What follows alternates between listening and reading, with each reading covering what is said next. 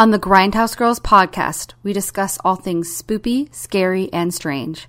Some content may be disturbing or graphic in nature. Listener discretion is advised.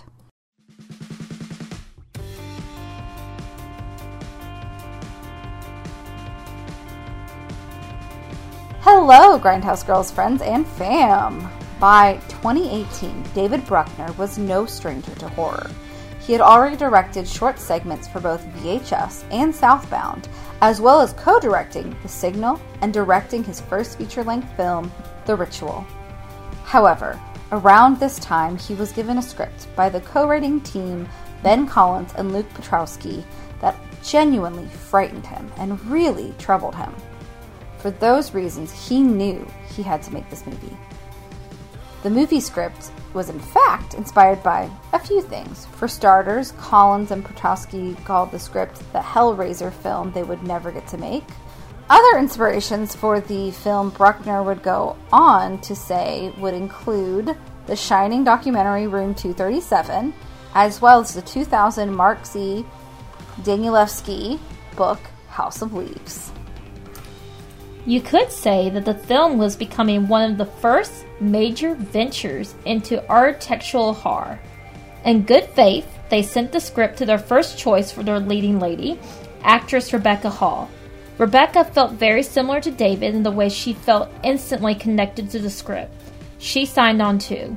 The film would then go on to premiere in 2020 at the Sundance Film Festival, being purchased by Searchlight Pictures. The movie wouldn't be released, however, until August of 2021 due to the pandemic.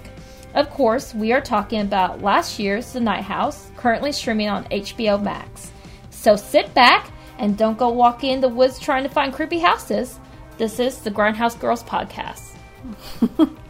Hello! Hi, I'm Katie. And I'm Brittany. And we are on episode 97, I think. Woo! That sounds right, yeah. A great year in film. Yes. How are you, Brett? I am good. Staying busy, which, how are you, Katie? I think you have a very similar answer to me there, so. Yes. Well, the air conditioning is on the fritz at my house, and in the South, it decided to be 85 degrees every day this week. It's fine. It's a first world problem. We have fans, but I'm sitting in the dark recording this, probably looking very creepy. Which, thank God, only Britt can see me.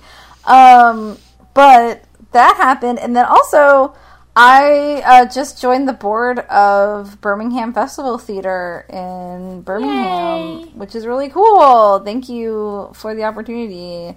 So it's pretty exciting to work with theater because, as you guys probably know, our first love is, well, I don't know if it's our first love, but our degrees are in theater. So I love theater and movies equally, but it's definitely, I feel like theater is more accessible for me. Making theater is more accessible than making films at the moment. Did you do anything crazy, Brett? We did like some house projects, and we had a photography session, which was really nice. So we were traversing around the woods for that one because our clients this week were like, we really want a woodsy session, and we're like, oh boy, woodsy. So, but it was nice for being a Saturday. The wooded area we went to was a local park, and it wasn't that busy. There were some people bouldering there, but it wasn't. It was pretty peaceful, which is always nice. So it's always a strange term to me. I don't know why bouldering is like, it's weird to me. I do want to say, I'm going to say this at the beginning, May the 4th be with you, because that's the day that this is coming out. And all my Catholic friends just said, and also with you in their head, because that's how we're conditioned. But also, I have to apologize. So, I'm editing for a short while Ryan is taking care of some stuff going on in his life. We miss him dearly, but I'm editing for the moment. And we, of course, had a guest, so we recorded over Skype. And one of the channels was perfectly nice and clear. The other channel had the echo of the channel. So, if you hear Britt and I echoing a lot in last week's episode, I tried to silence it as best I could. Unfortunately, I couldn't silence everything. So, I'm so sorry. If it's like, it's probably not up to snuff, sound quality wise. So I'm sorry. But yeah, that was all my housekeeping before we get into what we watched. Did you have any housekeeping? I didn't actually. I thought I did, and then I just was like, I must have spaced out. Like, but no, I think you covered the majority of it. So yeah, I watched two things, and I'm going to say my first thing first because the second thing you watched with me. Yes. So we did rent Cyrano this weekend. How was it? Oh, well, I've been wanting to see it for so long, and I probably shot myself in the foot for that reason because I was hyping it up in my head. It wasn't bad. It was good. Peter Dinklage was amazing. I don't think he has the best singing voice in my opinion. I'm not classically trained like you are, Katie, but I feel like I can still hear things pretty well. Yeah. He's not bad. I just don't think he has as much control. I could tell he maybe isn't classically trained. Haley Bennett, does he sing a lot? He has a few solo songs, and then he does sing a lot with Christian and Roxanne. So the Cyrano character has like a few songs where he's either duetting with Christian and Roxanne or the both of them. And they got a little Heart Full of Love action going. Yeah, and Haley Bennett is amazing in it, which does not surprise me because we love Haley Bennett. Yes. Joe Wright, it is, okay, so this is a pretty movie, and we know what him directing Atonement and Pride and Prejudice, that it was going to be a pretty movie.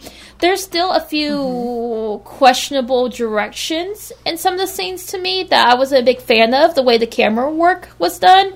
And then, so this is actually based on, the movie Cyrano is actually based off the play that... Yeah, Peter Dinklage's wife Erica wrote, and the National did the music. Oh, it's a different adaptation. Yeah, so it's like the version Erica wrote is based off of the original Cyrano de Bergerac. Yeah, but so it is based off of that. But obviously, she was the one that came up with the brainchild that Cyrano would have dwarfism versus the big nose. And there was music in the play. Inspiration? So I wonder where she got that inspiration. I know. I have no idea. Where did that come from? Where do you think she's just sitting at home? She's like, "What about?" And he's just Peter walks by. She's like, Glenn Hansard, who anyone knows me and knows I love the movie Once, and I love the 12th season. Who Glenn Hansard was one part of. He's in the movie in a brief cameo as the first soldier that sings, and his voice is just absolutely gorgeous. So, yeah. So I mean, it's still good. It's still a good movie, guys. I'm not saying it's a bad movie. I'm not saying it's worth watching. I'll be honest, Taylor did check out 5 minutes into it and started looking at his phone and didn't look up again. But I still enjoyed it. I just didn't like it as much as I was hoping I would. So, well, it happens. Yeah. It happens. Sometimes, you get really excited for things. I think people unhyped me enough for the movie we saw together that I ended up really liking it. But was there anything else you watched before we go into what we watched together? No, that's literally Cyrano and the movie we watched together, which was in theaters, which was The Northman. The Northman. Yes, The Northman, which is, of course, Robert Eggers' third movie. Which is, it's Alexander Skarsgård's character in True Blood. His last name is Northman. Oh, yeah. Clever, Eric Northman. Yeah. Because he's a Northman. And I will say for Skarsgård, the acting was one of the stronger suits of that movie. He's such a good actor. He's amazing. So he's kind of, True Blood is always a little hit or miss because it's a melodrama. However, if you see him in Big Little Lies, he is so powerful because his character is so fucking complicated. Have you seen Big Little Lies? I haven't. I know the premise of it. Actually, that's been spoiled for me, is his character, so I do know that. But yeah, he just stretches his acting capabilities so much. In that was when I was like, oh, he's like an actor. Good for you. I mean, it's kind of in his blood. His dad is an actor. All of his siblings are actors. It's a big thing. But they're the Swedish actors we import into America. You need a Swedish actor? Here's a Skarsgård. But anyways, he's really great, and I think he did a really great job in this movie. It's basically Hamlet, though, which I did find out, so I had to research it, because the secret I wanted to be a dramaturg in me. I was like, I have to research it. Turns out this was the legend that inspired Hamlet. Oh, cool! So it is Hamlet. Mm-hmm. Yeah, but, it literally is Hamlet. So but it honestly, it's really good. I was kind of annoyed Nicole Kidman was in it. Not that she's a bad actress. I like Nicole Kidman, but it's just like she's in so much stuff that I'm getting a little bit of Nicole Kidman fatigue. And I love her. I love her acting. She's amazing.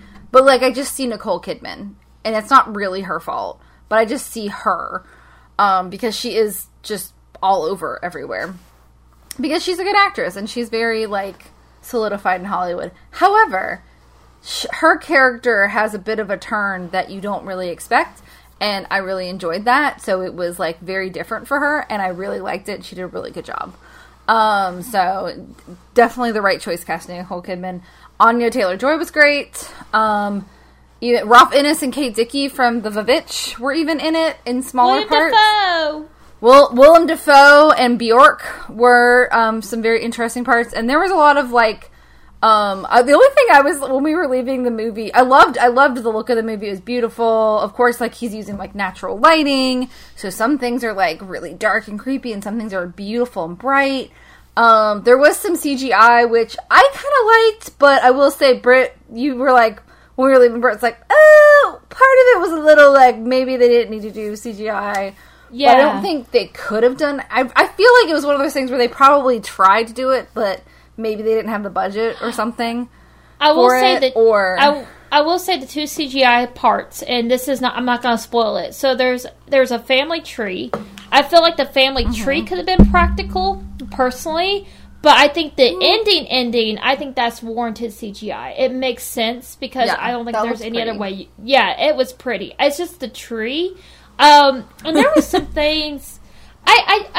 So Katie knows this, and Katie knows this is one of my qualms. It's not a bad movie, and I have read a non-spoiler review of The Northman that was like, this is kind of the most mainstream of Robert Eggers' film. And when I saw it, I was like, okay, it is, because it's like there's a lot more action. There's not as much subtext or mystery, and I think that's what I liked so much about The Vitch and The Lighthouse, was that there was so much mystery in between the lines of those movies. And another small complaint I have is if you're hard of hearing, and especially the Bjork character, I was only hearing every other sentence she was saying. So poor Katie knows that I was like, I didn't catch the thing about the Maiden King. They call like the prophecy the Maiden King. And I was like, oh, because I was reading that, Robert Eggers loves, like, he was a theater kid, so he, like, pours into research. And I tried to find the Maiden King. The Maiden King. I couldn't find anything on it. And our friend Dalton's fiance, she is very into Norse mythology and, like, Viking culture. I asked them, I said, Dalton, does Sarah know anything about the Maiden King? And they said that Sarah didn't either. So, so I'm still kind of curious where that came from. That's a very minor qualm, though. Yeah, I didn't even hear the thing about the Maiden King, honestly. Yeah. I really liked it. I thought it was a good movie. And I do think it's a pro and a con that it's the most mainstream because... Yeah. Like, I do think it's the most mainstream. I think I said that as we were walking out. But I was like, you know what? If more people want to watch his movies... And he also had a lot of star power in this film. Because, like, you had Robert Pattinson and Willem Dafoe, who were perfect for The Lighthouse, but it was only two actors in the whole movie. Like, this was it was an epic. It was an epic. There was a lot of action. It was very dramatic. And I think a lot of people will like this movie. And there were a lot of people in theater when we went. So I think it's a good movie. Definitely see it. I love Robert Eggers. I did say something to Britt as we were walking. I was like, is he ever going to do something that isn't just a bunch of white people, though? Because, like, I don't know if he's just trying to stay in his lane because he doesn't like modern... He's not interested in making a movie about modern times at all. Yeah. And maybe he's just like, not really my lane. Or, I don't know. I'm like, he seems too nice to be avoiding anything. Like, maybe he'll do something in, like, ancient Egypt or ancient Greece. Yeah. There were all kinds of people back then. Because I think I would like to see him work with other actors other than just Yeah. the pool of white actors. Well, I Like, think sorry, it was. but- I forgot to tell you about. I think I touched on it in the. So when because Taylor made a comment, he goes, Robert Eggers must really love Anna Taylor-Joy because she was in this movie in the Lighthouse. I mean the Vitch. And I said, what's funny is that she heard there was a mermaid in the lighthouse, and she wanted to play the mermaid, and Robert was like, "Oh, this mermaid character isn't for you." Which, a spoiler alert for the Lighthouse, but because the mermaid is definitely a sexual object, I'm kind of, it's interesting. That's like an interesting thing to me. I did also want to say for people out there who have an interest in the Northman, so even though this was, I kind of consider my husband my everyman when it comes to movies, and believe it or not, Taylor was like, I really like this movie, but The Vitch is still my favorite of the 3 films he did. So yeah, I think I really liked this movie, but Mm-hmm. I think The Lighthouse is the most fun to watch, and The Witch is probably the most original. Mm-hmm. But they all have folklore in them, and I like that. But the cinematic, I will say this movie is incredibly cinematic, though, which gorgeous. is really It was cool. And there's some gorgeous. really great tracking shots. I love the tracking shots. Yeah, in this it's movie. beautiful. I would say, and it's actually very gory, too, which is interesting. Yeah. Also, I did watch a couple other things. I'm trying to get through season 1 of The Flight Attendant, which is really good. I just started a long time ago, then stopped watching it for some reason, and now season 2's out, so I'm trying to push through that. It's good. Kaylee Cuoco's great in it. And I did watch Jackass Forever. I don't know if I mentioned that a couple weeks ago, but I watched Jackass Forever over Easter weekend. And it's basically the same as Jackass, all the other ones, but they're older now. And it is like Britt, I know you watch Family Guy still. That's like your, turn your brain off entertainment. I love the Jackass films, unironically. They're just stupid and funny, and I grew up watching them. So, they're great. And Eric Andres, who was one of my favorite, modern comedians, is in a couple of their scenes. And they have a woman, too, now. So, she got a scorpion sting Botox injection? Oh. It wasn't really, but was it scorpion? No, it was a scorpion. It was funny. But they were pretty gentle with her compared to what they did to the newer people. But I really liked it, and if you like Jackass, you should watch it. But it's nothing different than the other ones. Although Johnny Knoxville did, once again, get knocked out by a bull for the 4th time. And he got knocked out, and he broke his wrist and a rib. Oh. So, he always does, though. It's fine. And also, in theme with this week's movie, when they popped him out of a cannon, he was dressed up like Icarus. Oh. Which I was like, oh, thematic. Yeah. And they dressed up like Greek gods. And then I also watched a documentary today called Captive Audience, which is about the Stephen Stainer case, which he was the boy who was kidnapped at age 7 by... Oh, I saw that on Hulu. Awful person.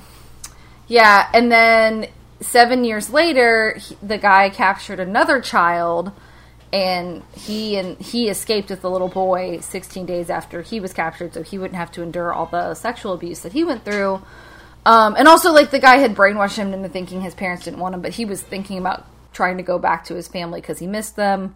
And so he came back, and the guy did go to jail, but the sentencing for molestation and kidnapping was 20 months back then. So he was arrested again in 2004 because he tried to buy a child.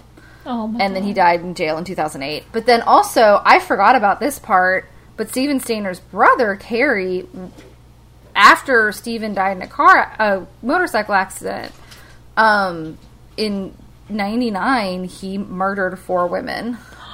Oh my god. And was a serial killer who was caught. Those poor parents. Yeah. It's a lot for and it's the whole family. It's more from their point of view than the media's point of view, and that's, I think, why they made it, was because so many people have sensationalized it. There was a made-for-TV movie, and it's just that is just so much stuff to go through as a family. Jeez. But yeah, he is in jail. He was convicted. He does seem to be sorry for what he did, though, and he does seem like he had deep mental health issues, and a lot of people thought it was because he wanted attention because his brother got attention, but it doesn't really seem like that. It seems like he had these urges for a long time and just never got help for it, and it's very sad. It's sad because four people's families lost them, and then this other family not only lost their son that they found again in a motorcycle accident, but now they've lost another son, and somehow it seems like that's just insult to injury. So anyways, it's a very interesting documentary. It's like a 3-part or 4-part documentary on Hulu, but it's very well done. And if you haven't, I'm sorry if I spoiled the story, but even if you haven't had the story spoiled for you, it's interesting.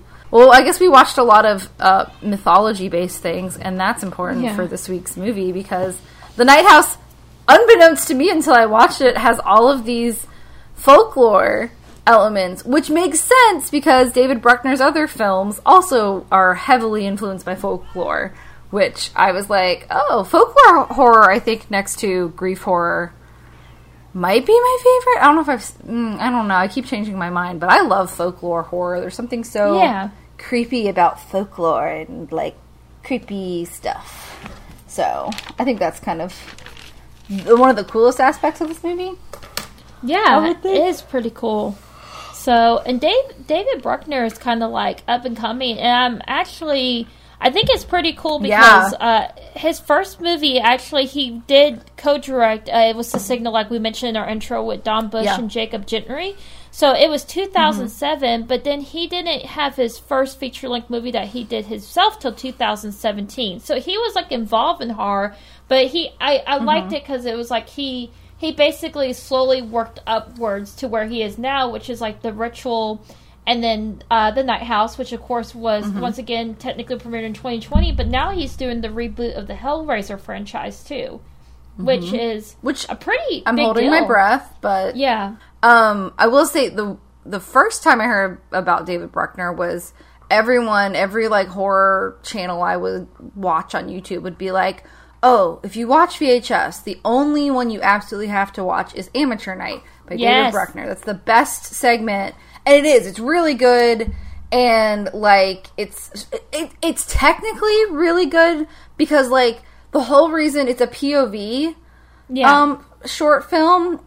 And it makes sense because the guy has cameras on his glasses. So it makes sense that you're seeing everything from his POV. Like everything's explained, everything's neatly packed up, and it's kind of fucking terrifying. Well, you know what's hilarious, too, is that, so VHS came out in 2012, and me and Taylor started dating in 2013, and it was one of the first scary movies we watched together, and there is a female character, I will not spoil her for you in Amateur Night, but she just keeps going, I like you, over and over, like, throughout the short. And to this day, me and Taylor we still fucking do that to each other, where we'll just like randomly go, I like you, and like scurry away. But it is based in folklore. I'm not going to spoil it here, but there is a big folklore element to that. And I was like, interesting. And then I did see The Ritual last year, and it is heavily influenced by Swedish lore and folklore and cults and like cryptozoology a little bit. And it was really well done, honestly. There's like an emotional hook to all the horror because it's a group of, you guys have probably seen it on Netflix, but if you haven't, it's a group of hikers that go on a hike in Sweden in honor of their friend who died. And so it's him processing the grief as they're going through this memorial hike, but then they take a wrong turn and it turns into like a nightmare. So which it's is got interesting because it's a lot also of like different elements. So this one, it sounds like they both have elements of grief and folklore horror in them. Yeah. And what's interesting too about that is, so I know The Ritual was actually based off a 2011 novel, while this is the original screenplay. So this is not based off of anything. It was their loose draft for what the writers, and I will go into that when we talk about the writers a little bit, but it was a loose draft for the Hellraiser movie that they pitched. But it also reminds me of Eurydice, this movie. A little bit. Yeah, I can see that for sure. Until it doesn't. I'm actually excited for the Hellraiser reboot that he's doing because it is now in post-production. So it's wrapped up. It's in post-production. Isn't it the same writers, too? It is. The same writers as The Night House? Oh, yeah. So Ben Collins, and Luke Petrowski, I think is how you found out his name was said. I think that's how I could not find a pronunciation of his name on the internet. So that is how I'm going to say it. And I am so sorry if I said it wrong. So they're actually a screenwriting team. They've worked on many David Bruckner projects. So Siren, which was inspired by the short and VHS Amateur Hour, The Night House, and now Hellraiser. They also wrote the screenplay for a couple other movies like Super Dark Times, Stephanie, and Yes. Boo. Super Dark Times is on our list, but I haven't actually gotten to sit down and watch it. But I did find this quote. I read this interview with them, and I wrote this quote down because I found it really interesting because David Bruckner himself was like, yeah, this was the Hellraiser script that never got made, and it kind of made me go, really? That's a interesting thing to say. And so when they were thinking about rewriting Hellraiser, they said, we gave ourselves the task of finding if you could retell the story with Julia as a sympathetic character who's drawn into this occult world because she loses her husband. So they were taking this character from the original Hellraiser, which is like the bitchy stepmom. Wasn't Julia the evil stepmom? Yes. She was so cool, though. She was I really love cool. how evil she is. But that's what they did. They were like, let's make Julia sympathetic because she loses her lover and she's drawn into this dark world because of her grief over losing her lover. I'm like, okay, I'm reading. I'm like, I'm with you. And they said, but they didn't. They're like, when they pitched this idea, they're like, they didn't want to hear the movie like Black Swan. They didn't want to hear Art House Dreamy or Beautiful Hellraiser at the time. So it was interesting. So this concept was born out of that original script, but it makes me curious of what their Hellraiser is going to look like now.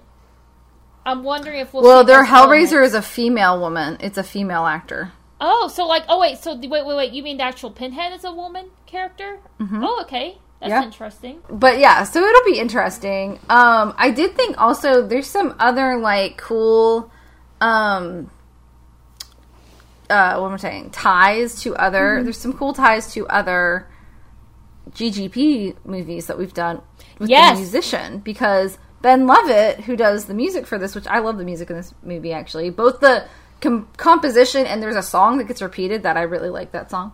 Mm-hmm. He did the music for The Wolf of Snow Hollow, The Ritual, The Beta Test, and The Signal. So that's amazing. He also works with Jim Cummings a lot. So obviously he's cool to work with. And the cinematographer has done a lot of stuff, but she's worked on a lot of video games. Like, she did a lot of video capture kind of games, like The Last of Us, like when they do those kinds of captures. And she also just worked on The Girl from Plainville, which is another true crime miniseries. But she also did camera work for Jackass #2. But yeah, I was like, oh, that's cool. It is cool. Is there anything else we want to talk about before we get into synopsis and spoilers? No, I think other than the actors, I think that covers a lot of kind of like the backstory with the director and the writer. So I think that is pretty good. So yes, I think so too. Yeah. Yay! So we're gonna go on to the synopsis and then the spoilers. So yeah, we are talking again about The Night House. It is on HBO Max. Please go watch it. I will give you a very quick synopsis, and it is: still reeling from her husband's recent passing, newly widowed Beth starts to uncover dark secrets about his past, as well as the house he built at night. And that's the movie, yeah. So we are getting into spoilers, guys. So please jump ahead, go watch this movie on HBO Max. You've been warned, and we are officially here. We're going for the plot. So we open up this beautiful lake house, and they actually found this on Lake Scanatrace, which is in New York. And they said the reason they picked this house was that it had a lot what they were looking for, and that they said the river reminded them of the River Styx, which I think is very interesting right off the bat. Eurydice. Yes. Eurydice. Also, Persephone. Mm-hmm. Well, I guess that is still part of Eurydice. Watch Hades Town, and you'll understand what I'm talking about. Or I guess listen to it. If you're in New York, go see it on Broadway. So we do see we do see Beth, and she gets walked to her door by a friend, and the friend's made her a casserole, and we come to find out very quick that Beth's husband just passed away, and she just fucking dumps. I'm not laughing about that. She dumps the casserole because she's like, yeah. Which is something you learn very fast about this character, is that she's very impulsive. Like, yes, she and is. it's actually very real of her to be that way. It was a very real form of grief, I will say, having gone through a lot of that recently. And she's played by Rebecca Hall. I think we already mentioned that, but I had to give her a whole fucking paragraph because her life her career has exploded in the last few years, but she's had a very long career. But I find it interesting. Her mother was an American opera singer, Maria Ewing, who is of Dutch and African descent, and she was she was this very, very well-known African American singer. She played Carmen and Salome, just to name a couple of her signature roles. And her dad was Sir Peter Hall, who introduced the English-speaking world to Samuel Beckett, because they did Waiting for Godot in French, but he was the first person to direct it in English in London. And that's pretty cool, because if you're a theater person, Samuel Beckett, everybody goes gaga for Beckett. And Beckett's a good writer, but Beckett also is one of those people who's a stickler for how you direct his plays. You can't change things. Anyways, she's had she's worked with Christopher Nolan, Ron Howard, Sam Mendes. She also worked with Woody Allen several times. And I think twice, maybe 3 times. And the last time was for A Rainy Day in New York, which was the last movie that I think he made. And that was a whole thing because all of this scandal stuff had resurfaced with his quote-unquote alleged sexual misconduct and abuse of minors, including his own children. And the U.S., I think eventually it did have a very tiny distribution in the United States, but I know when it first was coming out, nobody wanted to distribute in the United States, so it ended up going to Europe. But Timothy Chalamet, and Selena Gomez, who were all in the movie, ended up donating their entire salaries to various charities, and all were like, yeah, we're not going to work with him again because this is ridiculous. So it was kind of the movie that the timing, just people started actually being like, oh yeah, maybe he did do that stuff. Because it was just a big open secret in Hollywood, apparently. So it had very disappointing sales though. And honestly, I'm not trying to be a bitch, but once you've seen one Woody Allen movie, you've kind of seen all of them. Even though sometimes they have different characters, it's very similar. And as we mentioned before, she had her directorial debut last year with Passing, which got snubbed by the Oscars. But it was critically acclaimed. It was critically acclaimed. It was a great movie. People loved it. It was a good movie. Yeah. It was great. And the reason she did that was because her mom grew up mixed race and that kind of... Well, she was, obviously younger than the 20s and 30s. But, she grew up in a time before the Civil Rights Movement. And she... being an opera singer who sang for mixed audiences, she had to navigate that weird world of, passing but not quite passing. Yeah. So, that's one of the reasons why she was so interested in it, which is why I think it's cool that she was inspired by her mom. But she was also in Christine, I forgot she was in The Prestige. That movie is so old. I saw it in high school on a trip. I love that movie, and that was actually the very first thing I saw her in. I saw her in that, and then I saw her in The Awakening, which actually also has Isaac, who played Bran in Game of Thrones in that movie when he was a very little child. Oh, yeah. So I love that movie. So, and it's it weirds me out a little bit because she looks like Rebecca Hall looks like 2 women that I'm very close to. One of them being one of my best friends, and even Taylor said that. He goes, "She looks a lot like Miranda." I was like, "Oh yeah, especially around the mouth." Oh, I guess I can see that. Yeah, and the eyes. I can see that. So that's where I was like, and then it's also I have a family member who's also dark hair, dark eyes, and has those lovely freckles like Rebecca Hall has. And I'm like, oh, she kind of looks like Brianna too. So this whole movie, I kept just going back and forth between thinking of Brianna and Miranda. But she has one of those. She has a very classically beautiful face. So she's she's a phenomenal actress, but she's one of those, I don't know if you do this sometimes, but you're like, where have I seen her? And then you look her up and you're like, oh my God, I've seen her in so many things, but you just keep forgetting it's her. To me, I feel like she's like old world pretty. Like she looks like if you put her in a Victorian outfit, she just fits perfectly in there. Yeah. Like she has like an older look, like a... Not old, like age, but you know what I mean? Like classical kind like of classic beauty. features. Yeah. Like she's very classical. Like she looks like she could play Queen Victoria in a beautiful way. Like, and she just would fit in with that. Like Emily Blunt is like that too. Yeah, and they're both British, so maybe it's that. But Emily Blunt's like, she literally did play Queen Victoria. But you just put her in like a, it's like the people in Downton Abbey. You can't just put anybody in a Downton Abbey outfit. Like, some people do not look like they fit in that time period. Like, they're just like, you are too modern. And that's not a bad thing.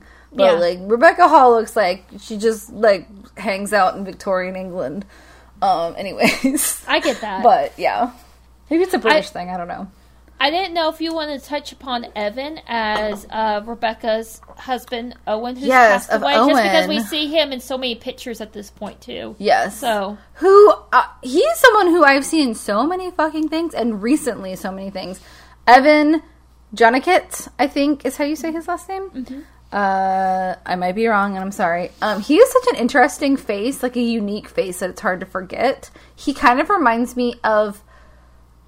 I'm blanking on the actor's name, but the guy in Mulholland Drive who tells the story about the nightmare, and then he finds the guy and he scares him. That guy, he's also in season 3 of Twin Peaks. Oh, he's in a lot of stuff, and I can't remember his name, but they have a similar, like, facial vibe. Anyways, Evan most recently played a cult leader in Archive 81. Yes. Which he was very good at. And also, was he the cult leader in The Empty Man, or was he just one of the cult members? No, in the opening story, the cold open, the 4 friends, he's one of the 4 friends in the cold open. Okay, that's where he was. Yeah. Okay. Mm-hmm. And then he was also in Bone Tomahawk, which we've almost done, and we probably will do eventually. So bad. Yeah. And then he was in... This was a movie that, like, I've been wanting to see, but I haven't watched. Well, he was in with Jason Bateman and Rebecca Hall, The Gift, which is, like, a thriller where, like, some old high school friend comes and brings, like, a gift to Jason Bateman and his wife, who's played by Rebecca Hall, and it gets real creepy. Which since we touched on Beth and Owen, we'll go back to the movie. So I know you must love this song because I love this song, and we hear the Calvary Cross is heard for the first time in the movie, and it's loosely implied that this is Beth and Owen's wedding song. Is it their wedding song or just like their favorite song? That's why I couldn't tell. Because that would be a weird song to sing. Oh, I was thinking that too, but I thought it alluded to it. But no, I agree with you. I do think it would be twice. I do think it'd be a weird wedding song. But the only thing is, you hear it the first time she's watching the wedding video, and I think it's alluded. But I didn't until I listened to the whole song. There's a line in there, and it's repeated. It says, "Everything you do you do for me." And I'm like, "Oh shit, yeah." Okay. I'm like, that's a great. That's a great.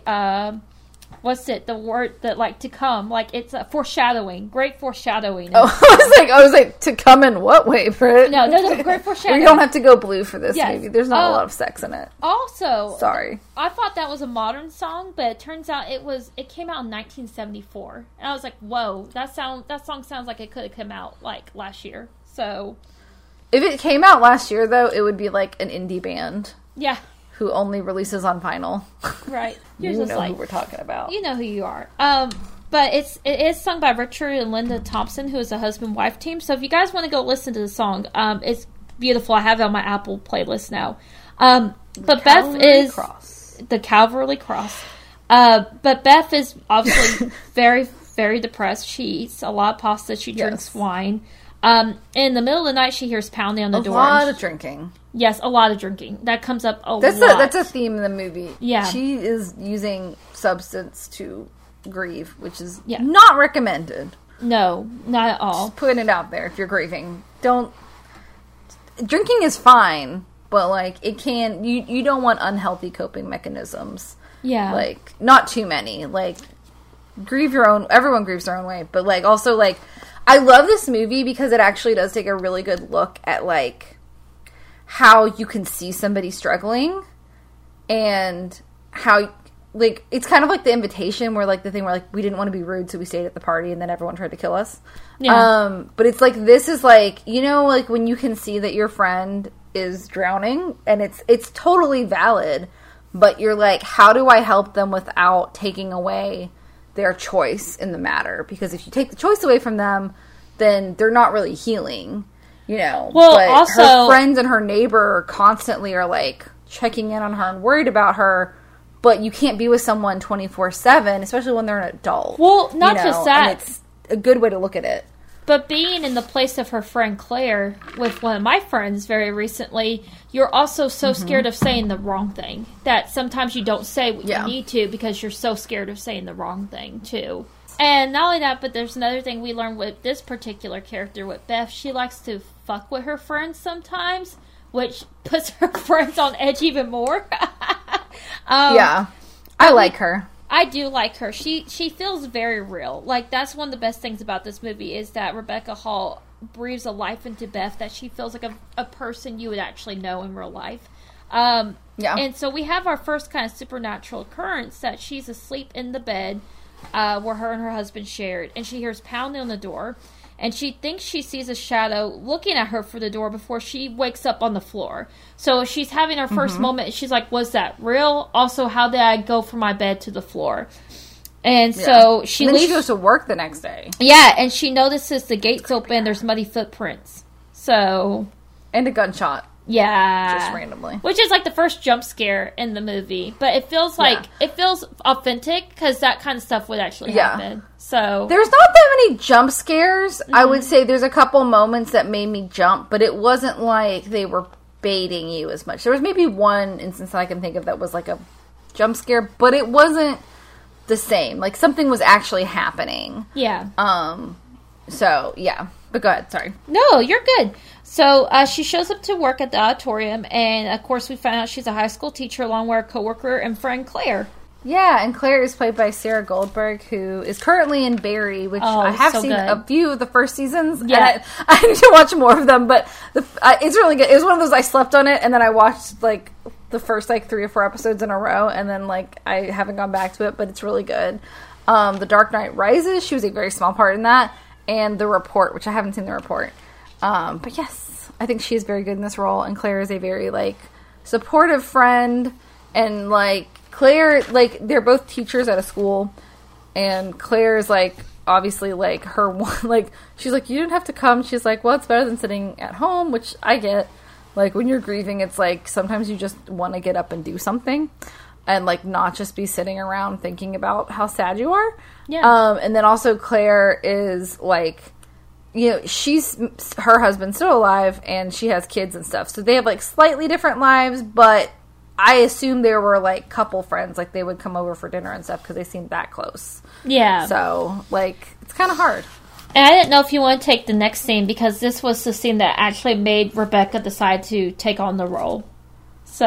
Oh, I love this scene, which I forgot to write the actress who plays the parent, but basically a hostile Karen. I only wrote down the 5 leads in this movie, so don't feel bad. So. Okay, a hostile Karen parent comes in, and she's, like, is complaining that her son couldn't make up an assignment because Beth was absent on the last day of school. And Beth was like, yeah, I had a personal matter on Thursday. And she's like, well, he had a personal matter on the first day. And, like, I don't think he should be penalized for that. She's like, well, my husband killed himself that day. He rode out onto the lake in a boat with a gun I didn't even know we had and shot himself in the mouth. And the mom's just like, oh, I'm sorry. So you want a B? Here's a B. She's like, oh, I'm so sorry. I didn't know. She's like, I don't really give a fuck at this point. So at this time, she's like, do you want an A? Let's go give him an A. She's like, no, B is fine. I'm so sorry for your loss. And leaves. It's very, I was like, oh, because I was like, I thought that was a perfect way to let us know exactly how he died. Yeah. And also, like, be a little bit of humor without being, like, you know, funny, but also, like, yeah, that shit happened. But yeah, it's pretty funny. And then, like, she keeps having these, like, visions, like, every couple of nights, like, she sees Owen once on the docks, and she thinks that she's seeing texts from him. And then she finally sees... Go ahead. Yeah. Oh, no, I will say, so, yeah, she also, she's going for his shit, which I can only imagine how hard that is. So she's trying to figure out what to donate and what to get rid of, and she finds a book, and that she gave him. There's a reverse floor plan of their house with notes saying to trick it. And that night, the Cavalry Cross plays again. So it's like, okay, the stereo is either broken or something weird's already happening. So, which that happened after my grandpa died. Was it randomly just started playing, Woody Nelson, who my grandpa loved. Oh wow! So for me, it was a happy thing. I was like, oh hi, Grandpa, but it was also kind of terrifying. But you were saying she was running into Mel to ask him about the shotgun. Yeah. Oh, and also she sees a book about Caradroyas or mazes. Mm-hmm. They're Welsh mazes specifically. Yeah, so she runs into her neighbor Mel, who's also a GGP alum. Yeah. Because Mel is played by Vondi Curtis Hall, who was from East Bayou. He's married to Casey Lemon. It's Casey Lemon's husband. So and he was also... This is where I saw him. I don't think we mentioned this. He was the Captain Prince in Romeo and Juliet. Baz Luhrmann's Romeo and Juliet. And then he was also apparently on Chicago Hope for a really long time. And you know what's funny is I wanted to see the movie Blue Bayou that came out last year, and he's in Blue Bayou. That's his most recent movie.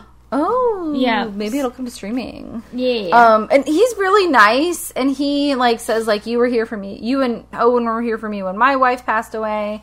And, like, they live in a lake house, so, like, they can't really see each other's houses, but I think they can see each other's docks. Yeah. It kind of reminded me of Funny Games, which is why, like, I will probably never own a lake house. Like, there's too many movies where people are just isolated.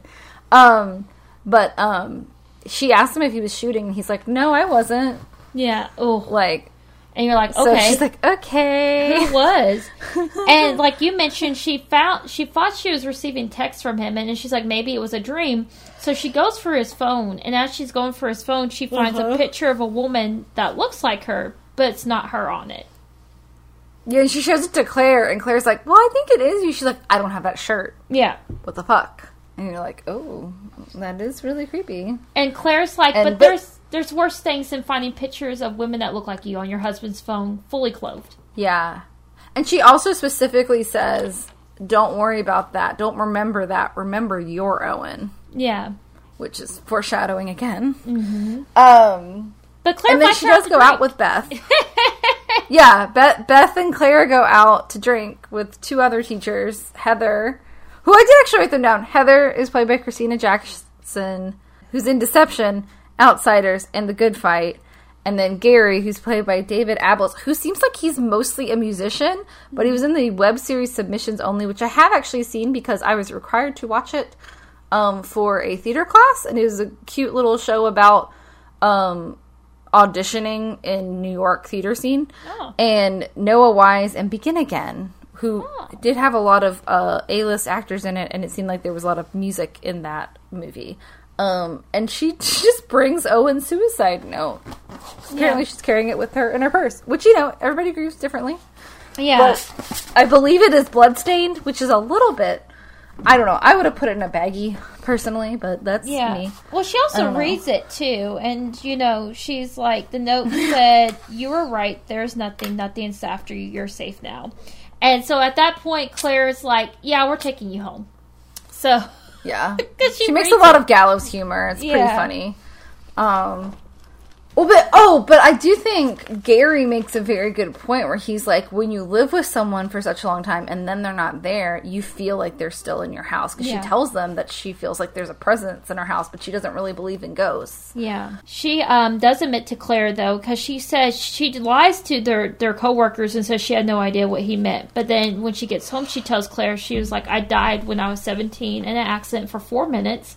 And afterwards, people kept asking me what happened. And she's like, I lied and said I couldn't remember, but there was nothing. She's like, and I always thought there was nothing. I had depression. Owen didn't. He was convinced there was something greater than this. And this was the jump scare that kind of got me, is that And the editing is very masterful because she falls asleep on Claire's lap and Claire's like, do you want me to stay? And she's like, just until I fall asleep. And there's a noise. And so you think she's on Claire's lap, but then she jolts awake and Claire's out of the room. And there's just like this ungodly noise that's like almost, it's not a scream, but it's something loud like a scream. Yeah, but I think she's also in bed. And you're like, what? What happened? She's on the couch. Yeah. And then I think the Calvary stereo song is playing again too. And this is when it gets really ghosty. Yeah. Because, the stereo's on, and she hears someone say, open the door, and she goes outside, and she sees these screaming women running, and she chases them, because she's like, what's going on? And then a lot of them jump off the cliffside of the house, but she doesn't see anyone at the bottom of the cliff, and she's like, what the fuck? And they're all pale and then brunettes. It gets even creepier. Yeah, they're all pale brunettes. Yeah, they're all pale brunettes. Mm-hmm.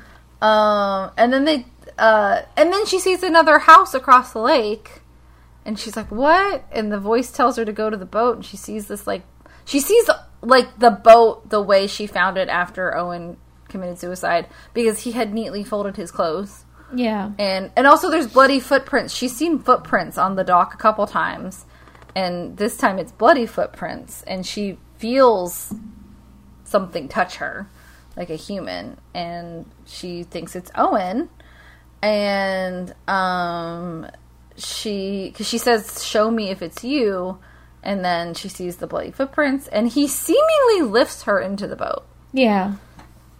So that's interesting. And, yep, there's another house. Yeah, it's like she wakes up on the other side of the lake and she sees a house that's identical to hers. And she hears a voice say that she's dreaming. And it sounds like Owen's voice. And so she sees multiple women in the house. And Owen kisses one. But when she goes to open the door to the house, she's back in her home.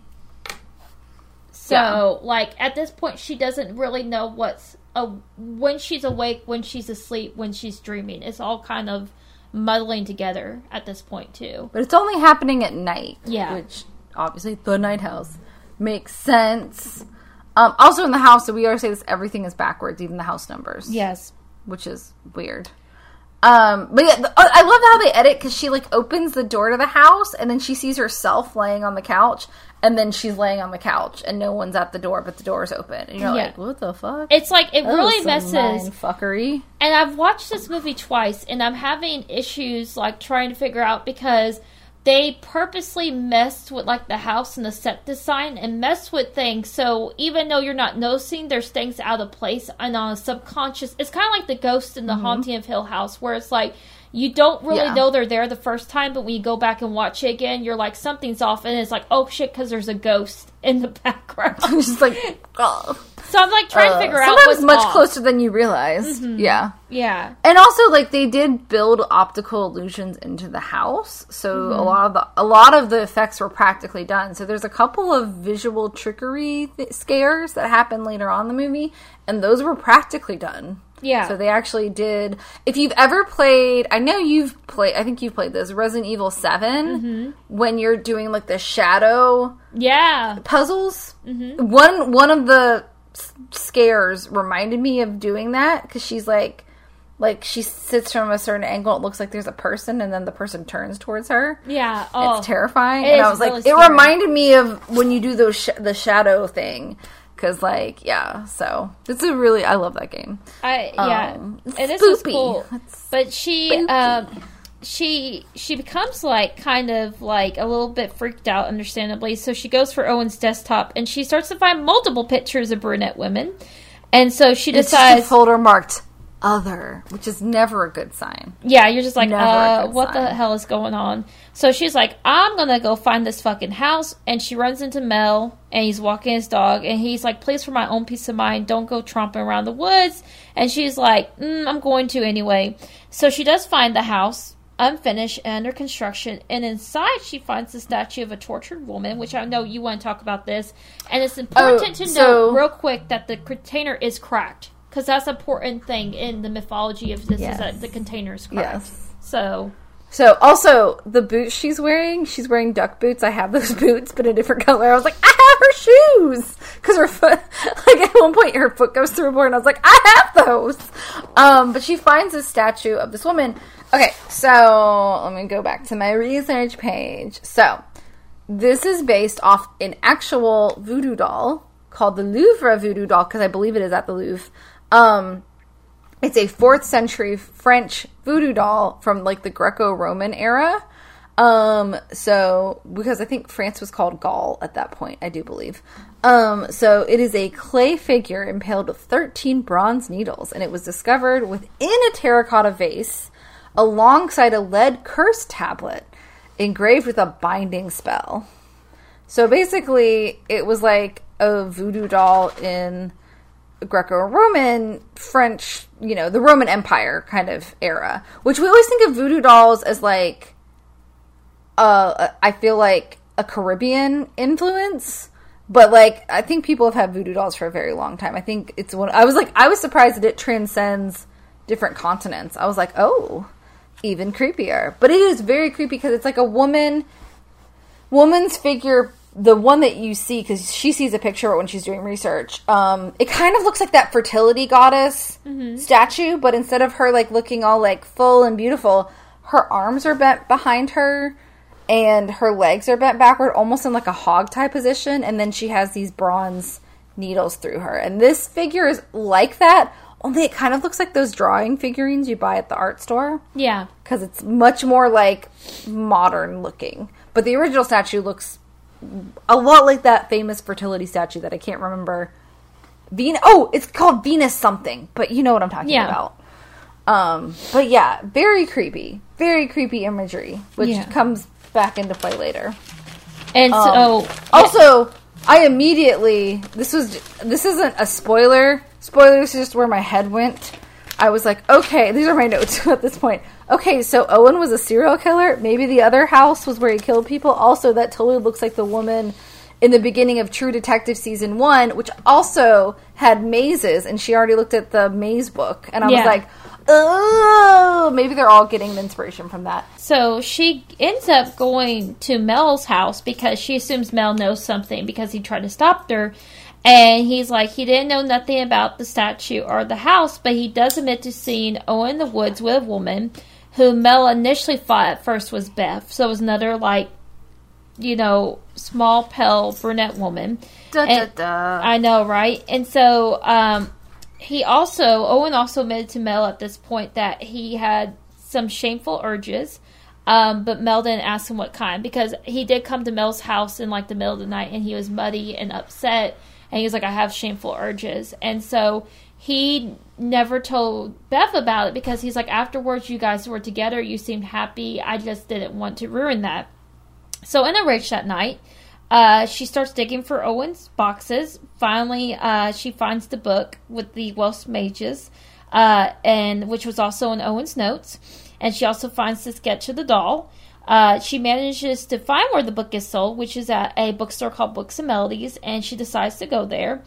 And that night, she hears a thud, and she does see a figure in the architecture of the house, which is what Katie's talking about. It's kind of like, it looks like a head and like the top torso of a man, and then she turns and it's suddenly like it's not there, and she's convinced at this point that's Owen, and like Owen isn't showing himself to her for some reason. It doesn't feel like a true jump scare, but it does creepily creep me out. But yeah, so she does look through this book, and it's about Cair Droias, which is a Welsh turf maze, usually in the this is straight from Wikipedia, usually in the sevenfold Cretan labyrinth design. So like the Isle of Crete, which is the Minotaur's labyrinth. And they kind of look like, I think the difference between them is like mazes are used for, I listened to a Stuff You Should Know offshoot podcast. I think it's Stuff That Will Blow Your Mind about mazes, and mazes are used to trick you. Labyrinths are usually like an artistic pursuit where like there is always an answer, but mazes have a lot of dead ends, whereas labyrinths, if you just follow the path correctly, it ends up opening, and there's not as many dead ends in them. Or I don't know if there are any dead ends, but labyrinths you can follow it pretty easily, but it's just very meandering, so it's very long to get through, whereas mazes are kind of built on trickery, which I think is important to this movie, which I was like, that's interesting. Yeah, no, I would definitely agree with that. And so this sparks, like, she's like, okay, she goes to Books and Melodies, and she's like thinking that she's going to find out more information, like if Owen had books on hold or what he may have also purchased. And instead, she goes and she sees the lady from the picture. Da-da-da. And so she introduces herself to the girl, who ends up being a woman named Madeline, and confronts her about knowing Owen. I don't really blame her, but she also kind of scares the crap out of this poor girl. Yeah. So Madeline is played by Stacey Martin, who was in... I haven't watched this yet, but my parents actually watched this miniseries, The Serpent, about a drug dealer in South America, which they said... And a cult leader, I think, in South America. And they said it was really good. I haven't watched it yet. She's also in Vox Lux and High Rise, which High Rise is on my list, but I haven't watched it yet. But she played the younger version of the main character in the Nymphomaniac movies, which I have seen. But, so Beth tells Madeline that Owen committed suicide, and Madeline's like, I didn't sleep with him. And that is something, like, she swears by. Yeah. She didn't sleep with him. So. And she apparently didn't know he killed himself either. Mm-mm. She seems really shocked. Yeah. But Beth does tell Claire what she had found out that night, and Claire advises her to take a step back, and she's like, you may never know what Owen was thinking, and she's like, you know what, you're right. Beth tells Claire, she's like, I'm gonna get out of the house, I'm gonna get a room, and then when she starts to leave, Claire tells her she loves her, and Beth doesn't respond, which to me would worry me so badly as Claire at that moment. I think it depends on Yeah. your relationship too, though. Yeah. Because some people... I know I'm very comfortable saying I love you to people. Yeah. But I know other people, it is a big fucking deal to them. So maybe Beth isn't a big I love you person and Claire is? Yeah. I don't know. But it was also like... She's also like... She's like, are you being serious, though, Beth? Because I need to make sure you're being serious. And she's like, haha. And you're like, okay. And she does start packing up. And I will say this, I do feel like Beth would be like the type of person, like, I love you too, bitch. Like, she would have to, like, throw something, like, maybe sassy at the end of it. But you're right, she does start packing up. So. But then Madeline just fucking appears. Yeah. Which she gets, okay, the thing is, she gets really upset because she's asking Owen to, like, acknowledge her. She's like, I'm leaving. Show yourself. And so she hears, like, a knock at the door as Gizmo scratches at my door. For no reason. He's fine. He just went outside. But it's Madeline. Madeline's, like, in the car, and she's like, I think I needed to tell you some more stuff. So Madeline comes to the house, and she admits she's been to the house before. And she's like, I had a dream when I got home that I was you, but I was also me. And she's like, it compelled her to talk to her. And she's like, Owen invited me to the house for a day, and then he showed me the other house. And Beth's like, oh shit, you know about the other house? And she's like, yeah, he asked me to hold a weird statue. And then he held me, and he started to shake and cry. And he started to kiss me, and I kissed him back, but then he put his hands around my neck. And she's like, but he didn't do anything past that. He took me home. He said he was sorry. And she's like, and that was the end of it. And also, he kind of gaslit her. Yeah. Because he was like, oh, no, it's my fault. Yeah. But then she ended up blaming herself. And I was like, And Madeline's reading is actually like, he felt guilty for cheating on you. Like, is what the takeaway Madeline had from the whole thing. But then Madeline leaves. And Beth, once again, goes into the fucking woods because she can't stay away from the fucking house. Even though it's raining. Yeah. And she tells the house/Owen that they need to have a talk. And I didn't know if you wanted to go over this scene because it's your duck boots and the floorboards. So. Duck boots! Go through the floorboards! Yeah. By the way, duck boots are a great investment. She goes to the house. She's looking through it. Her boot goes through the floor. She looks under the floorboards, and there's a bunch of dead bodies in plastic bags. And it's like, oh, he is a serial killer. Okay. And then she runs back to the house. She calls Claire, who doesn't pick up because it's really late. And she leaves her a message. And she's like, I don't know if what I'm seeing is right, but it really freaked me out. Like, please, like, I don't know what to do. I'm terrified. And then it almost looked to me like she left the phone line open, but she must have hung up. Mm-hmm. But when she put the phone away, I thought maybe she was leaving it open in case, like, something did happen to her. And so she goes to take a shower, and as she's taking the shower, she, because it was raining, and it was gross and dirty, and dead bodies, and she's not even sure if she saw the dead bodies. That's the other thing, is, like, you know, she's not even trusting herself. But she's taking a shower, and she hears the Calgary Cross song again, and she gets out of the shower, and then it stops, and then she's obviously very frustrated.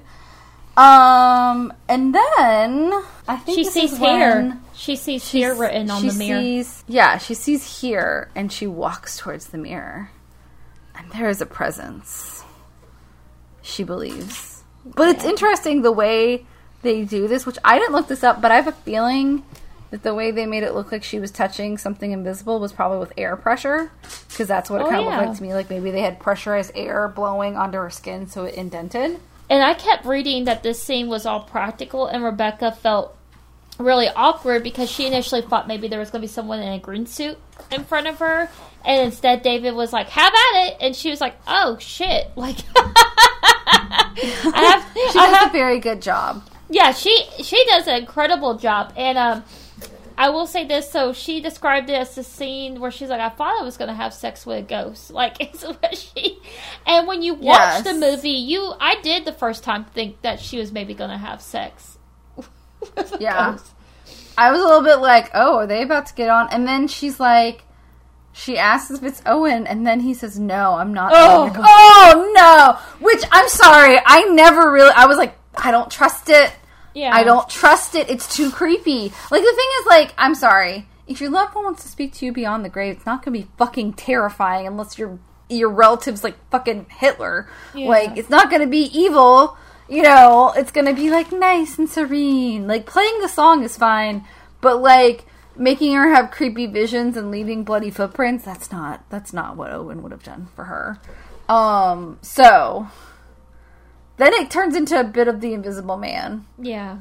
2019. 2020? 2019? 2019? I think it was 2019. Yeah. I feel like that's right. But yeah, so, let's see. I actually did write this kind of shot for shot. So, the door slams shut. She's trapped. She sees another woman in the mirror, but it's not her, but it kind of looks like her. And there's another man who looks like Owen who slams her into the mirror and kills her. And then Beth tries to run, but she's also attacked and slammed into the mirror. And then she kind of comes to, and she's like, it's almost like the Upside Down. Mm-hmm. Like, she's in her house, but everything's backwards, and there's other couples and other women that look like her running around. And the women are like, hide. And she hides from the guy that looks like Owen, but then the shadow force is coming towards her. I don't know. I call it whatever the shadow thing is. Yeah. Nothing. As we've nothing. Learned. I do call it nothing. He is nothing. Yeah. Yeah. So she runs and so she goes downstairs. There's another couple that looks like her and Owen. And at first they're just making love. And then he starts to kill her. And you're like, okay. And then they do these really cool optical illusions where the house is like stretching and changing. Yeah. Which I love those kinds of like, oh, fuck. But it's done really well because it was done practically, it doesn't look silly. Yeah. Like, I think that practical effect it looks genuinely scary. And then she gets thrown down the stairs only to find Owen sitting on a couch during Christmas stroking the head of someone who looks just like her. And then he tells her, this is okay. So then the pieces start to fall together. And I like that they kind of explain it, but not, like, over-explain it. Mm-hmm. The guy, who doesn't really sound like Owen, but he does, but he doesn't. He's like, you left the night we met. And she says, you're not Owen. He's like, yeah, I'm what you saw when your heart stopped beating. And I've been after you ever since. I've been looking for you. And I've been whispering over and over to Owen to send you back. And I'm nothing. But apparently, Owen did hear the voice, but he didn't want to kill his wife. So the reason he was killing women that looked like her was to try to trick Nothing. And it did work for a little while. Yeah. But then he realized, which makes it kind of weird why he killed himself. Yeah. And see, I understood... Which I guess he was just guilty? And I understood everything, because I noticed that was a recurring thing, that some people thought the ending was confusing. I wasn't confused by the ending at all, but I was a little bit confused, like, if the women, like, if there was another world and the women were trapped in it that he killed. Because they are running... Yeah, or are they just spirits of what happened in the house, the bad things that happened in the house? That was the only thing that confused me. Because he also says later that Owen's not there. Yeah. Everything else made complete sense, except for the other women, like when she sees them jump off the cliff and when she sees them tell her to hide. That was the only thing that didn't make sense to me, but everything else did. Maybe I watched too many ghost hunting shows. My parents really like Ghost Hunters International. But there's something called a residual haunting. Oh, yeah. Where it's like, it's not an intelligent haunting where people are just... Oh, you watch ghost things, too. We both watch ghost shit, y'all. That's what you're talking... It's like almost like when, like, a ghost will walk through a wall. And it's not because the ghost is walking through the wall, but because maybe at one point in the house that was a door. And they are walking through... Yeah, well, they're just repeating a pattern of when they were alive. Yeah. So, like, they're not aware that they're dead, and they're not aware. So I thought maybe it was supposed to be, like, a residual thing, because they keep running off the cliffs. Like, maybe a couple of the women tried to escape. Or maybe... I don't know, but maybe they are trapped and they're trying to escape nothing. Yeah. Too. That might be another thing. But you know what? They explain some stuff and not everything. Yeah. So at least they explain that the reason that her husband was a serial killer. But that's not the biggest twist, because he wasn't just killing people because he was evil. You think it's about the husband. No, it's about Beth. Yeah. And it always has been. Yeah, and it's really interesting too, because like I think it was Rebecca Hall herself that was like, there could be a literal reading of this movie too. Like it could be everything you see in the movie is right, but it could be like a woman just struggling with depression and nothingness after her husband passed, and then topping it off, finding out he was a serial killer. So. Yeah, well, and she makes when she says the line, I wish it were morning. Yeah. Earlier in this sequence, she says, like, I wish this was over. I wish it were morning. Oh, with Claire on the voicemail, yeah. Yeah, to me, like, that's almost like the light at the end of the tunnel. Yeah. Like, I know there have been periods in my life that have been not great. And I have said to people, I've probably said to Britt, like, I just want to skip ahead to the good part, not in the TikTok way, but like I just want to be in the good part after all of this. I know I have to go through this, but can I just skip ahead? Yeah. And just not go through it. That's almost like she wants to be in a place where she's better, even though grief never goes away completely. Yeah. But you do learn to live with it. You know, she wants to be over it, but the thing is, she does have to take a journey to get better, which is, I think, what's going on. Yeah, and the two things this kind of reminded me of at this point was that there's this idea of, like, us as human, and this is, like, getting complex, is, like, you know, after we die, we want, like, you know, if you're a Christian or if you're spiritual, you want to believe there's an afterlife. Like, that's the optimistic outlook, and that's what you want to believe, but we really don't know if there is nothing or not. And I kind of like that reading. And it's kind of like it follows, and it's really weird that I tied It Follows into this, but there's a theory I love about It Follows, that it follows, the thing that follows them isn't STD, the thing that follows them is death. And the only way to combat death is through procreation and life. And so, like, there's this idea that nothing's always there. Death is always there. You have to learn to live with it and walk hand in hand with it. Yeah. So yeah, I definitely think nothing is a symbol of death. Yeah. Or Hades. Which is why there's a lot of lake imagery. And it does remind me a lot of Eurydice and Persephone. Because Eurydice went to the underworld and then...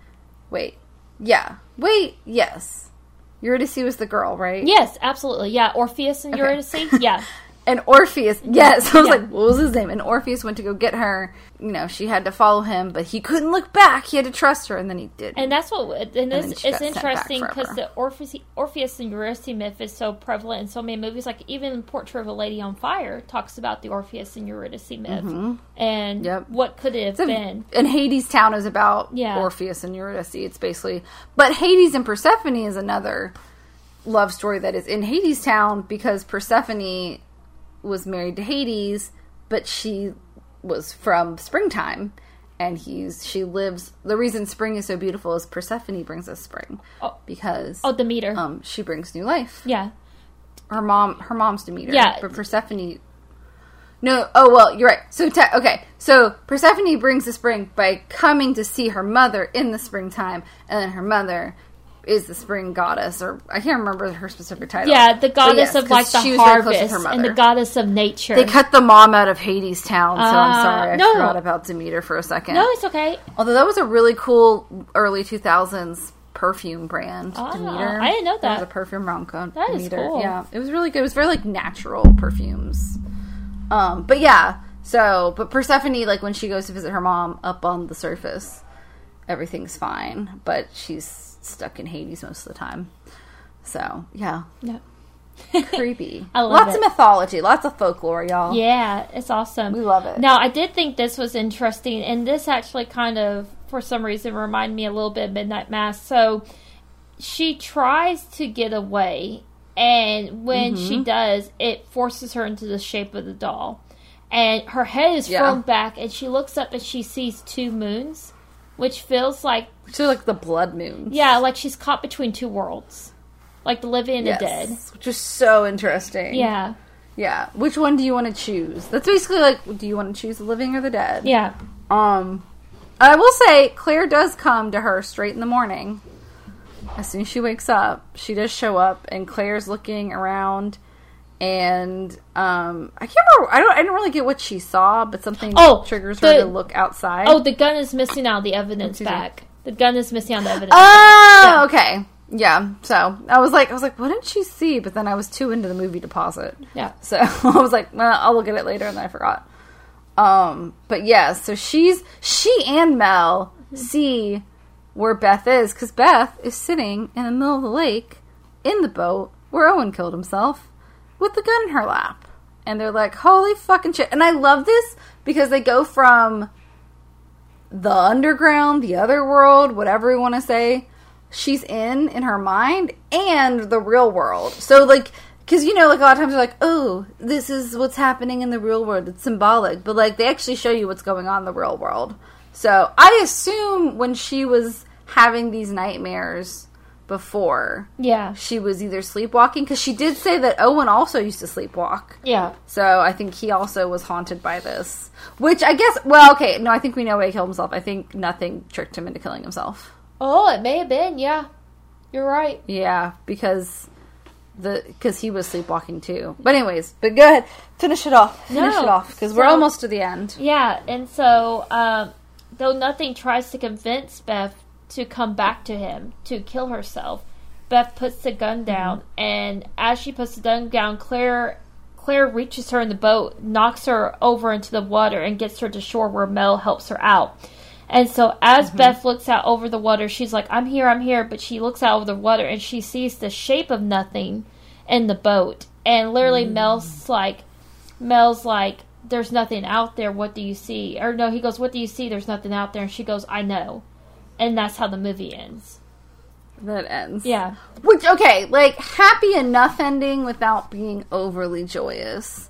But the thing is it going to come back for her, or has she won? Well, that's the big thing. I don't know. If we're talking about it, which we think is this literal idea of death, it's like it's always there. Like, it's always going to be near. And I think also it's very telling that in the bar scene, she talks about having depression. She's like, I was the one that was depressed. Owen wasn't. So those dark thoughts of, like, death, that's always going to be a part of her because she's already suffering from depression. It's just like, does she learn to live with it, or does she eventually give into it, is the thing. And we really don't know the answer, but we want to believe that she learns to live with it. So. Yeah.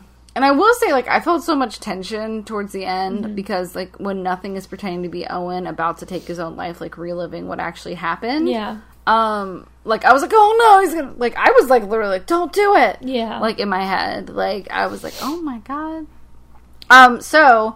What are our pros and cons of this movie? Oh, I would say the biggest pro to me, well, the 2 biggest pros are, I love the editing in this movie. I thought it was really brilliant. The practical effects and the way it's edited, it's absolutely terrifying. Yes. the house. Yes. I love the idea So good. of architecture horror, which I'm like, architectural horror, and you think of The Shining or maybe Dawn of the Dead, because the mall is a very important setting. And I like this kind of new idea of playing with, like, houses and making them a real part. Or The Haunting of Hill House. Oh, yeah. The Haunting of Hill House is a great example. The example. whole point of Yeah. Haunting of Hill House is architecture. Yeah. And hiding things from other people, and how, like, because that one room's the heart of the house. Yeah. And stuff. It's brilliant. Like, Bly Manor is a little bit, but Bly Manor is not as much about the building of the house as what happened in the house. Yeah. And I love that. But it's interesting. It's really, really cool. So I love the editing. I love the practical effects. I love the setting. And then Rebecca Hall just is so amazing. I mean, She's great. There's other actors in this movie, and they're absolutely great at what they do. But it's like a one-woman show a lot of the time, because so much of the focus is on her the entire movie. But I will say, like, there were no bad roles. Yeah. Everyone gave very strong performances. Even, like, the girl who played Madeline, who only had, like, 2 scenes. Like, they were very convincing, powerful scenes. Like, everyone did a really good job. I would agree. really liked the casting. I also love the music because it wasn't overpowering. It gave you just enough mood, but also, and there wasn't a whole lot of loud noises. There was like one time they did a jump scare, and it was a practical jump scare, and it wasn't terrifying. Maybe there were like 2 or 3, but it was pretty low for. I almost wrote there are no jump scares. And I was like, I guess technically there were, but they didn't feel like jump scares. They felt earned. Yeah. But I also loved, like, the repetition of, like, the same song. There's, like, it's like the song in You're Next where, like, the CD is skipping, like that thing. Like, I love that idea of just having, like, a song playing in the background, like, diegetically, like, just, like, naturally playing. And that's, like, coloring the sequences. I love those kinds of things. And also, there was a really cool point in the sound design when Beth is looking through the woods for the house. The first time, there are flies buzzing in the sound design, but you don't see any flies. You don't see any. Yeah, that's smart. And it's not until, like, when she finds the dead bodies, you're like, oh, it was called, because I was like, are the flies, that's what I was like, oh my god, there's gonna be, like, dead bodies in that house, but then you don't see any, and I was like, well, then why are the flies buzzing? There must be something else going on. And then when she finds the dead body, it's like, aha, it's like they're almost calling her to the house. Yeah. And then obviously the folklore aspect is just chef's kiss, and it's a great way to look at grief and death and trauma. And yeah, the ending really got me. I was like, oh my god, I really liked this movie. I really was very pleasantly surprised. Like, it looked good, but like, it was a lot of times movies like this, I will love the build-up and then the ending, like The Empty Man. Yeah. Like, the build-up was great, but then the ending kind of petered out. Yeah. This, like, it had a solid ending, and it was a little bit like an early 2000s movie kind of ending, but I liked it because, like, we're just dealing with one character and her fate, and so I feel like it was fine to end it like that, and I felt like it wasn't creepy, it wasn't too creepy, and it wasn't too abstract either. Like, we know the answer of what it is, but we just don't know, like, her future. Yeah. But there's some hopefulness, but it's not too hopeful. It's not like life is perfect now. But it's written, which is normal. But it's written in such a way that Beth is a very believable character, and you believe, like, the decisions she makes and the choices she does, because her grief is leading her to these choices. And I did like those resounding themes too, because it's like, a lot of times we see this grief horror and everyone is living in the moment of the grief, and very rarely do they, like, have the trauma of what happens afterwards. Like, we know, like, someone's loved one has died in this, like, horror movie, but then it's like, for them to literally fear not just losing that person, but the thought of what happens after someone dies too. That's, like, doubly traumatic. So, yeah. Did you have any cons? So the ending, I don't think the ending was bad. And, I wasn't in love with it. I didn't hate it, but I wasn't in love with it either. I think that was the biggest complaint I saw in reviews, was that the ending was unclear. I felt like it was pretty clear. I wasn't confused. Without trying to... Yeah, I wasn't confused by it. It's just that she seemed... Okay, if we're looking at this from a real perspective, and if someone really, like, you talk not talk, but like you read interviews with women whose husbands really were serial killers, and they're like, I had no idea. Yeah. Like they led this double life. And her and him have been married for 14 years, so maybe there was this realistic aspect that he slowly killed these women over 14 years' time. So it wasn't just like, 20 women in the last year and a half. But it just felt, I don't know, it wasn't confusing. I wasn't confused. That wasn't the issue. It didn't feel like something added up to me. And I can't quite put my finger on what that was. I mean, that's fair. Yeah. That's fair. The only thing, like, there was that's what I read in a lot of reviews that were negative. There weren't a ton of negative reviews, actually, for this movie, but, like, was like, the ending was kind of, for some reason, I liked the ending. I expected to be disappointed, but I actually thought it was a much better ending than I was expecting. Mm-hmm. So, I actually liked it better than the ending of The Ritual, honestly. But, the only thing, like, I will say, I never thought the entity was Owen. Yeah. Ever, because it just seemed too sinister and too like a trickster.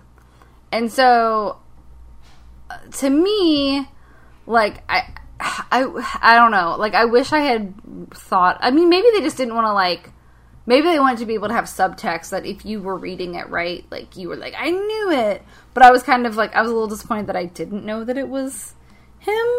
Yeah. So But I still think it was good. That was like, those are literally my only cons, which I think is pretty good, because the movie's really well made and really well done. Yeah. And I think anybody who likes wants a nice psychological thriller, this is great. And this is almost like Secret Window, like, where it's like a really good thriller, but it's not like overly complicated. Yeah. Like, I feel like Secret Window is a very contained movie about, like, a thriller. It's a thriller. I don't remember if you've seen Secret Window. Yeah, I did. But it's been with a long time since I watched it. Yeah. Yes, it's been a long, long, long time since I watched it. But it was very much like kind of that vibe where it was like contained. This is a very contained story, and I like that. Yeah. Again, like The Empty Man. I really like The Empty Man, but I feel like that one went all over the place, and you're like, okay. Yeah. All right. But yeah, but I think all in all, a very good movie. No, I highly recommend it. I did like it. I mean, Rebecca Hall really anchored the film. And the movie, like, even the ending, I didn't hate the ending. That's not, like, so if it comes across that, like, I hated the ending, that's not what I'm saying. It's just more like, it made sense, but I felt like there was an integral piece missing to how we got to that part. And I don't know if I need to watch it again, but something I can't put my finger on is off. But the atmosphere was great. Okay, the architecture was awesome. The setting was great. The music was cool. Rebecca Hall was amazing. So all in all, I didn't have a lot of qualms with this film. I mainly really liked it. So yeah, I thought it was really, really good. Highly recommend. Yes. Definitely. Did you have a out of 10 rating? I did. So I gave it a 7.5, very close to an 8. Yeah. Me too. Okay, awesome. Yeah, it was. I almost gave it an 8, but I think there's just that one thing I just quite couldn't put my finger on. That I was like, I don't think this is an 8 movie. I almost did a first and did like a 7.8, but then I was like, maybe that gets too. Yeah, so. I was like, I liked it a lot, mm-hmm. but I also was like a little bit like, yeah, I don't know if I can give it like an 8, because I don't know if I can really like, it wasn't like one of those like, oh my god, just the best movie ever kind of thing. But it is really good, and I do think people should watch it. Did you have a Grindhouse Girls rating? Yes, I really wanted, this is not my favorite, I really wanted to do like a rated A for architectural horror, but then I couldn't find another thing that was an A in this movie, so I just rated it B for Boats and Booze. Okay. Yeah. I like mine. It's rated D for Dolls, Doppelgangers, and Death. There you go. That's pretty accurate, so that's a good one. Yeah. I just love the doll. The doll was probably the creepiest imagery. He like put of the whole thing. This is you. I want, slams the doll on the table. Yes, like it's so creepy. Yeah, I did not like it. I mean, I liked it. No, but it's really creepy because oh, it's like one of the needles is like literally pierced through like her genitalia, and you're like, that's unsettling to me. Like, it's like, never mind. It's really not. Never mind. There's pins in our heads. It's the pins for the genitalia that I'm just like, unsettling. Yeah. So yeah, exactly. Okay, so thank you for picking that movie, Britt. I really, really liked The Night House, and it was a fun one to talk about. There was a lot of stuff. So, and next week, this is kind of I'm not really sure how this one is going to turn out, because this is a movie that I absolutely loved as a middle schooler / teenager, and I would rent from Blockbuster over and over and over again. And I saw that it was streaming on Tubi when we were watching The Hurt We Share, and I was like, oh my god, I haven't watched that movie forever. I wonder how it's aged.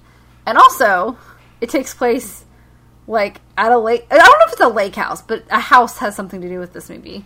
And also, there's apparently a sequel that just got made, which is like decades after the original. So I'm kind of curious what the sequel is. Although we will not require you to watch the sequel, but I am planning on watching the sequel. If you haven't guessed, it is The Glass House, which is currently streaming on Tubi. And it stars Lily Sobieski. I never know how to say her last name. But she was like kind of an it girl art house actress in the early 2000s.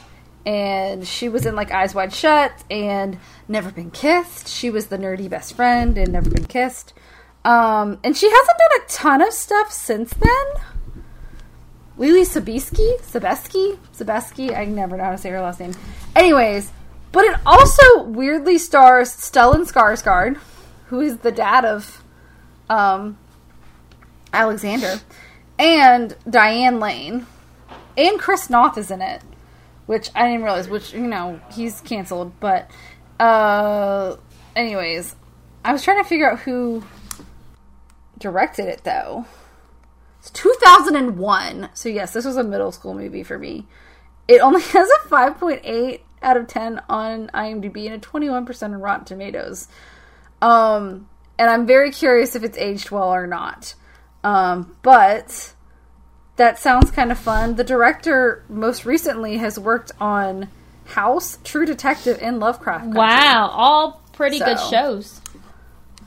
Yeah. So I remember looking interesting and being like a cool psychological thriller, but I'm also kind of like intrigued if it did not age well. Yeah.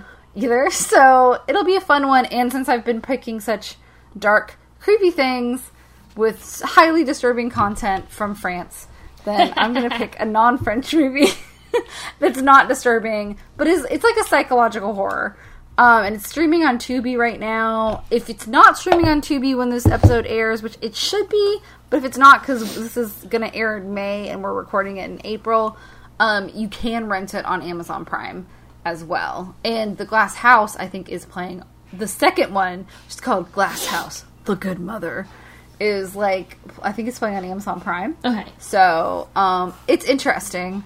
Yeah, so with that, watch that movie for next week. And that'll be episode 98, so then we just have one more episode after that before it's our 100th. Yep. And let us know, like, what you guys would like to hear for our 100th, because we have some ideas, but, you know, we're also like, what do we want to do? What do you guys want to hear? Yeah. What do you guys want to hear? But stay safe out there. Keep your wits about you. Wash your hands. Take your vitamins. Be good to one another. Hug your fur babies. Hug your real babies if you have adult babies. Yeah, those are called husbands. Or you know, grown children that still live with you. Yeah. Watch a good movie. Support your local theaters, and yeah, just love one another and be good to one another. But watch some spooky movies. And let us know what you guys are watching. And watch The Glass House, because I'm very excited about this. But we love you guys. Thank you for listening. Thank you for your support. And we can't wait to talk to you guys next week. Yeah. A lot of what Katie says, we love you. Thank you so much. Please, as always, if you have suggestions, if you have movies you'd like us to review, if you'd like to be a guest on a future episode, DM us. We also love comments. Please comment on things and tell us, like, I like this, or you guys should do this. We love that kind of shit. It's awesome. This is a reminder, drink your water. Me and Katie both, I think it's allergy season here, so my nose is constantly dripping. Oh my god, it's awful. And I have to keep hydrating myself because I'm like, oh my god, my throat. Drink your water, stay safe, take care of yourselves and each other, and of course, we just look forward to seeing you next time. Same spoopy time, same spoopy channel. Yep. Stay spoopy, y'all. Night. Good night. Or goodbye. Good day. Good afternoon, good morning, good evening, and good night. Bye. Bye. The Grindhouse Girls podcast is a production by Katie Dale and Brittany Ray and edited by Katie Dale. All music used is royalty free and will be in our annotations. If you have any questions, comments, suggestions, please contact us at grindhousegirlspod.com or visit our website at grindhousegirlspod.com. Thanks for listening. We'll see you soon.